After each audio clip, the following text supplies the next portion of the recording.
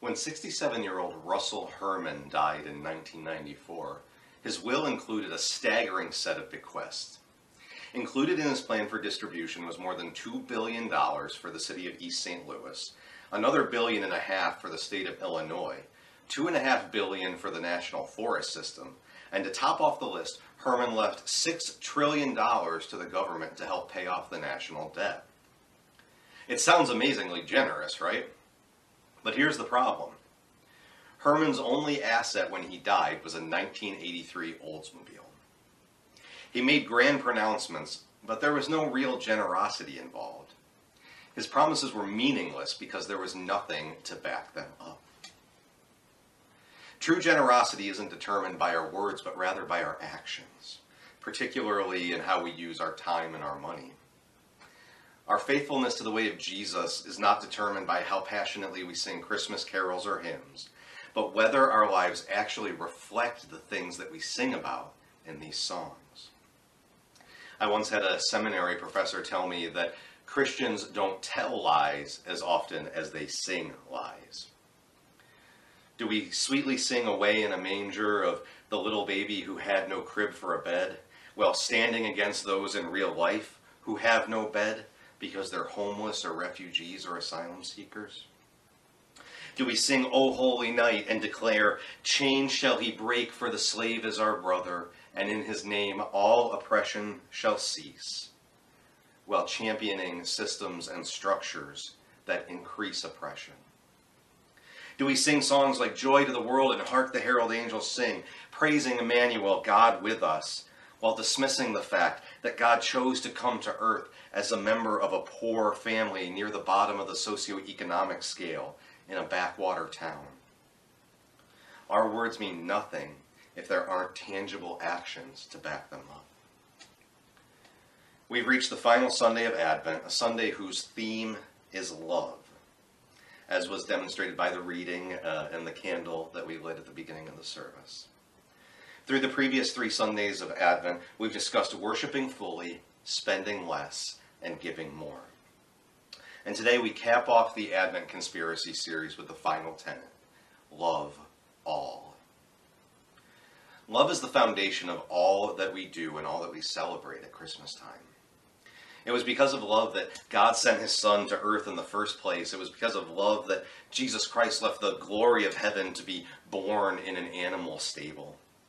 And this wasn't just a love for the rich and powerful, not just a love for those who were citizens of the right country, not just a love for those of the correct religion, but a love for all people.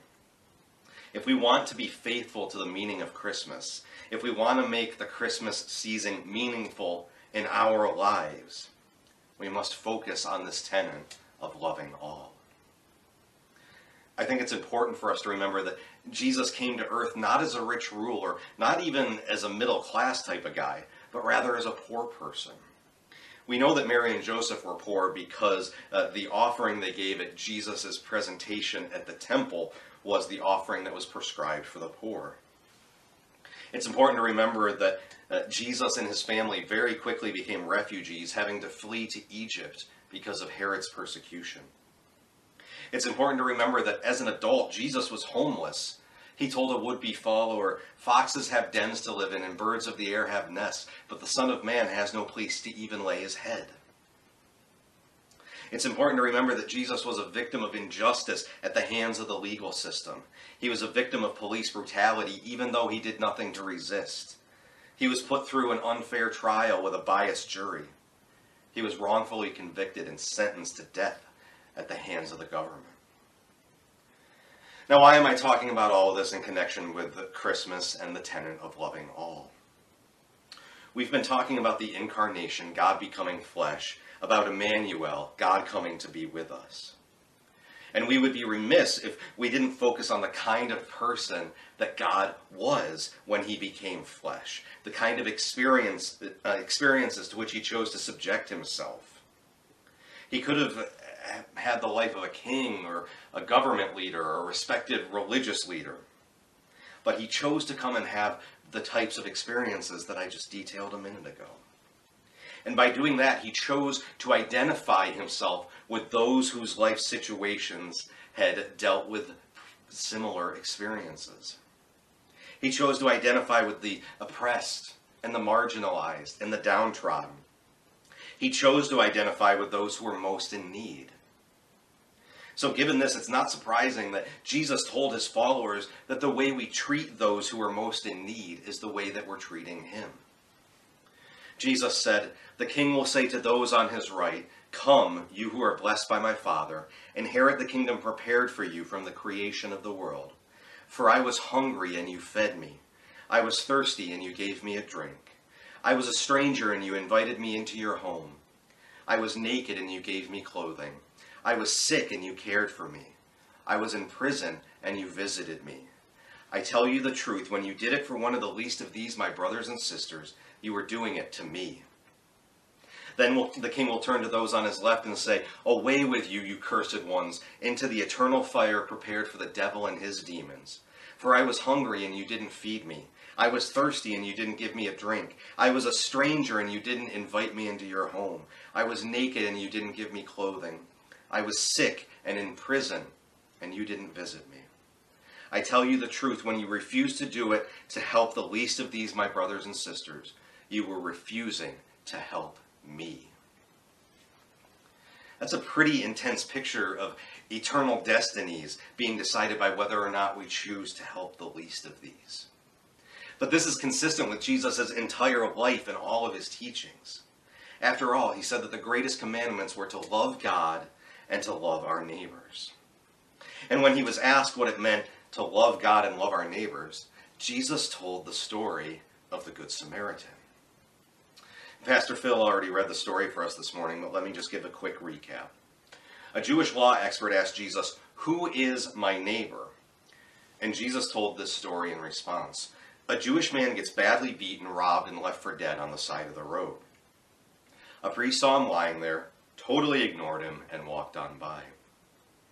A temple assistant walked over, looked at the man, saw him, but then just walked by. Then a Samaritan saw the man, and he stopped. He gave him first aid. He brought him to an inn and took care of him, and then he paid to have the man taken care of going forward. Jesus then asked the law expert who had been a neighbor to the man who had been beaten. And the man replied, "The one who showed him mercy." And Jesus responded, "Yes, now go and do the same." Now you have to understand the dynamic between Jews and Samaritans in the first century. Jews considered Samaritans to be half-breeds, a lesser-than race, a completely different nationality who followed a false religion because they worshipped God in a different place than the Jews thought was the right place to worship.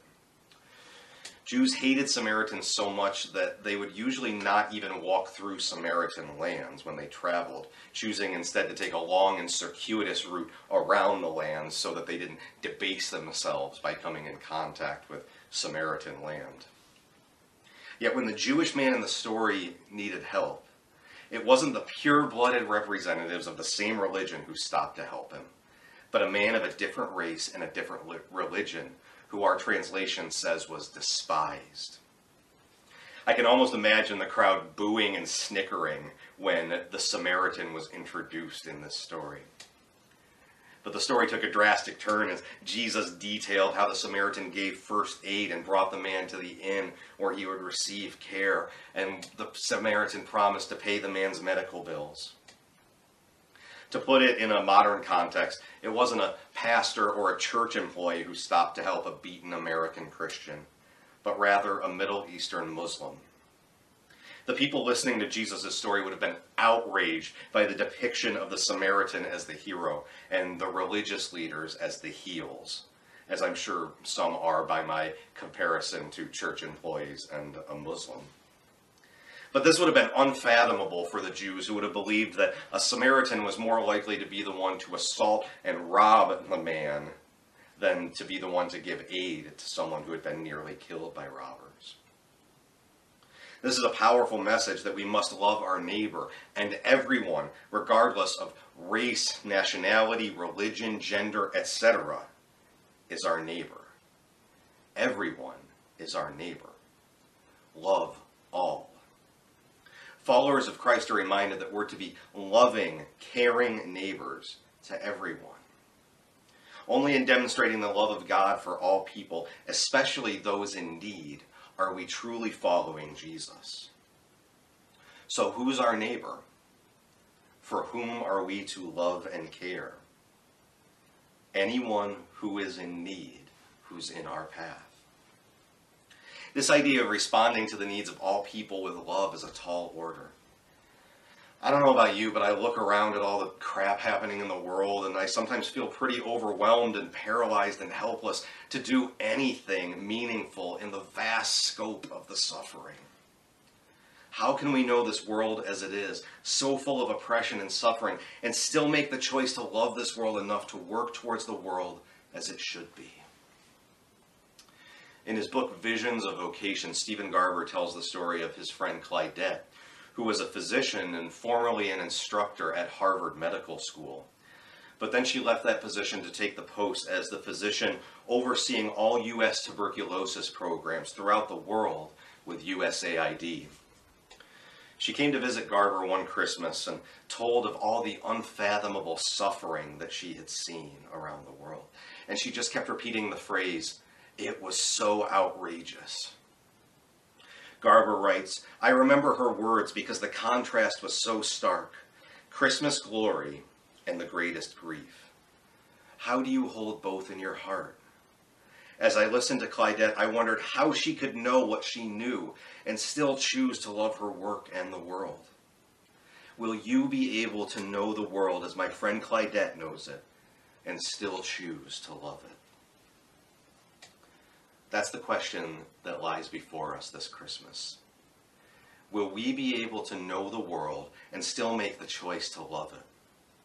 Or will we look at the outrageous injustices in the world and ignore them and pass over to the other side of the road and keep going because we're too preoccupied, because we just can't bring ourselves to get involved? Will we see the pain and suffering in the world and cross over to the other side of the road like the priest and the temple assistant? Or will we see the pain and suffering and choose to do something about it, like the Samaritan did? There's no question that the amount of need in the world today is overwhelming. But we can't allow the fact that we can't do everything to prevent us from doing anything. The day that the Good Samaritan rescued that man, there were other people in the world who needed to be rescued, who needed medical treatment, who needed food and water. The Good Samaritan could not help everyone in the world who needed to be helped that day. But he didn't allow that fact to stop him from helping the individual that he could help that day. French philosopher Simone Weil saw in the story of the Good Samaritan a lesson that we must learn to pay attention to the things that truly matter. It's only when we pay attention to the things that matter that we can truly love. The Samaritan paid attention to what was in front of him, and therefore he was able to respond to the needs of someone who needed help. The priest and temple assistant hadn't learned to pay attention to that which matters. That doesn't mean that they completely missed the man half dead lying on the side of the road, that they were completely oblivious to his presence and his plight. They saw the man, but they didn't see a neighbor. They didn't see someone whom they were required to love. They only saw a little piece of flesh, naked and bleeding in a ditch on the side of the road. He was nameless. They didn't know anything about him. They passed by and scarcely noticed, and a few minutes afterward, they didn't even know that they had seen the man. They were probably busy thinking about their priorities, where they had to be, what they had to do, what they had to buy with the money in their pockets. They hadn't learned to pay attention to what matters most. But the Samaritan had learned to pay attention, and his loving response is the natural result of learning to pay attention to the needs of those whom life put in his path. Weil wrote of the Good Samaritan, only one stops and turns his attention toward it. The actions that follow are just the automatic effect of this attention. This is true at least if it is pure. The man accepts to be diminished by concentrating on an expenditure of energy which will not extend his own power, but will only give existence to a being other than himself. In other words, the Samaritan knew that caring for the man who had been beaten wouldn't benefit himself at all. In fact, it would cost him time and effort and money. But he was paying attention to what was most important. And so he sacrificed in order to help the man. So as we seek to love all, we should pay attention. Who's in the path of our daily life that God is telling us to help? What issues grab hold of our heart and our soul and demand our response? What stories do we see and we're just unable to look away from because we're so moved with compassion? If there's nothing in your life that makes you feel this way, you might have to ask God to help you pay closer attention to whom you should be loving. Let me conclude with this quote from the authors of the Advent Conspiracy. Christmas is our chance to move closer to those in crisis, not further away. It's our time to notice those who are normally ignored. In short, it's our turn to love as we have been loved. In practical terms, our love must include caring for the poor in our midst.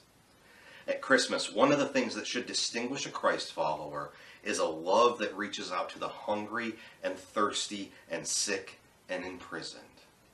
Such giving is an act of true worship.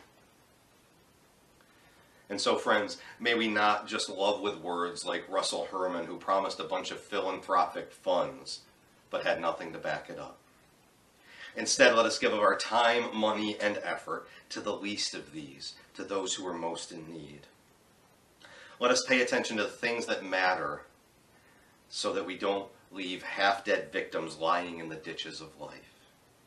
Let us know the world and love it enough that we work to make it the world that it should be.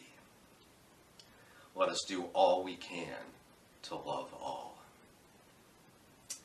Father, you are love itself, and you've loved us with an everlasting love.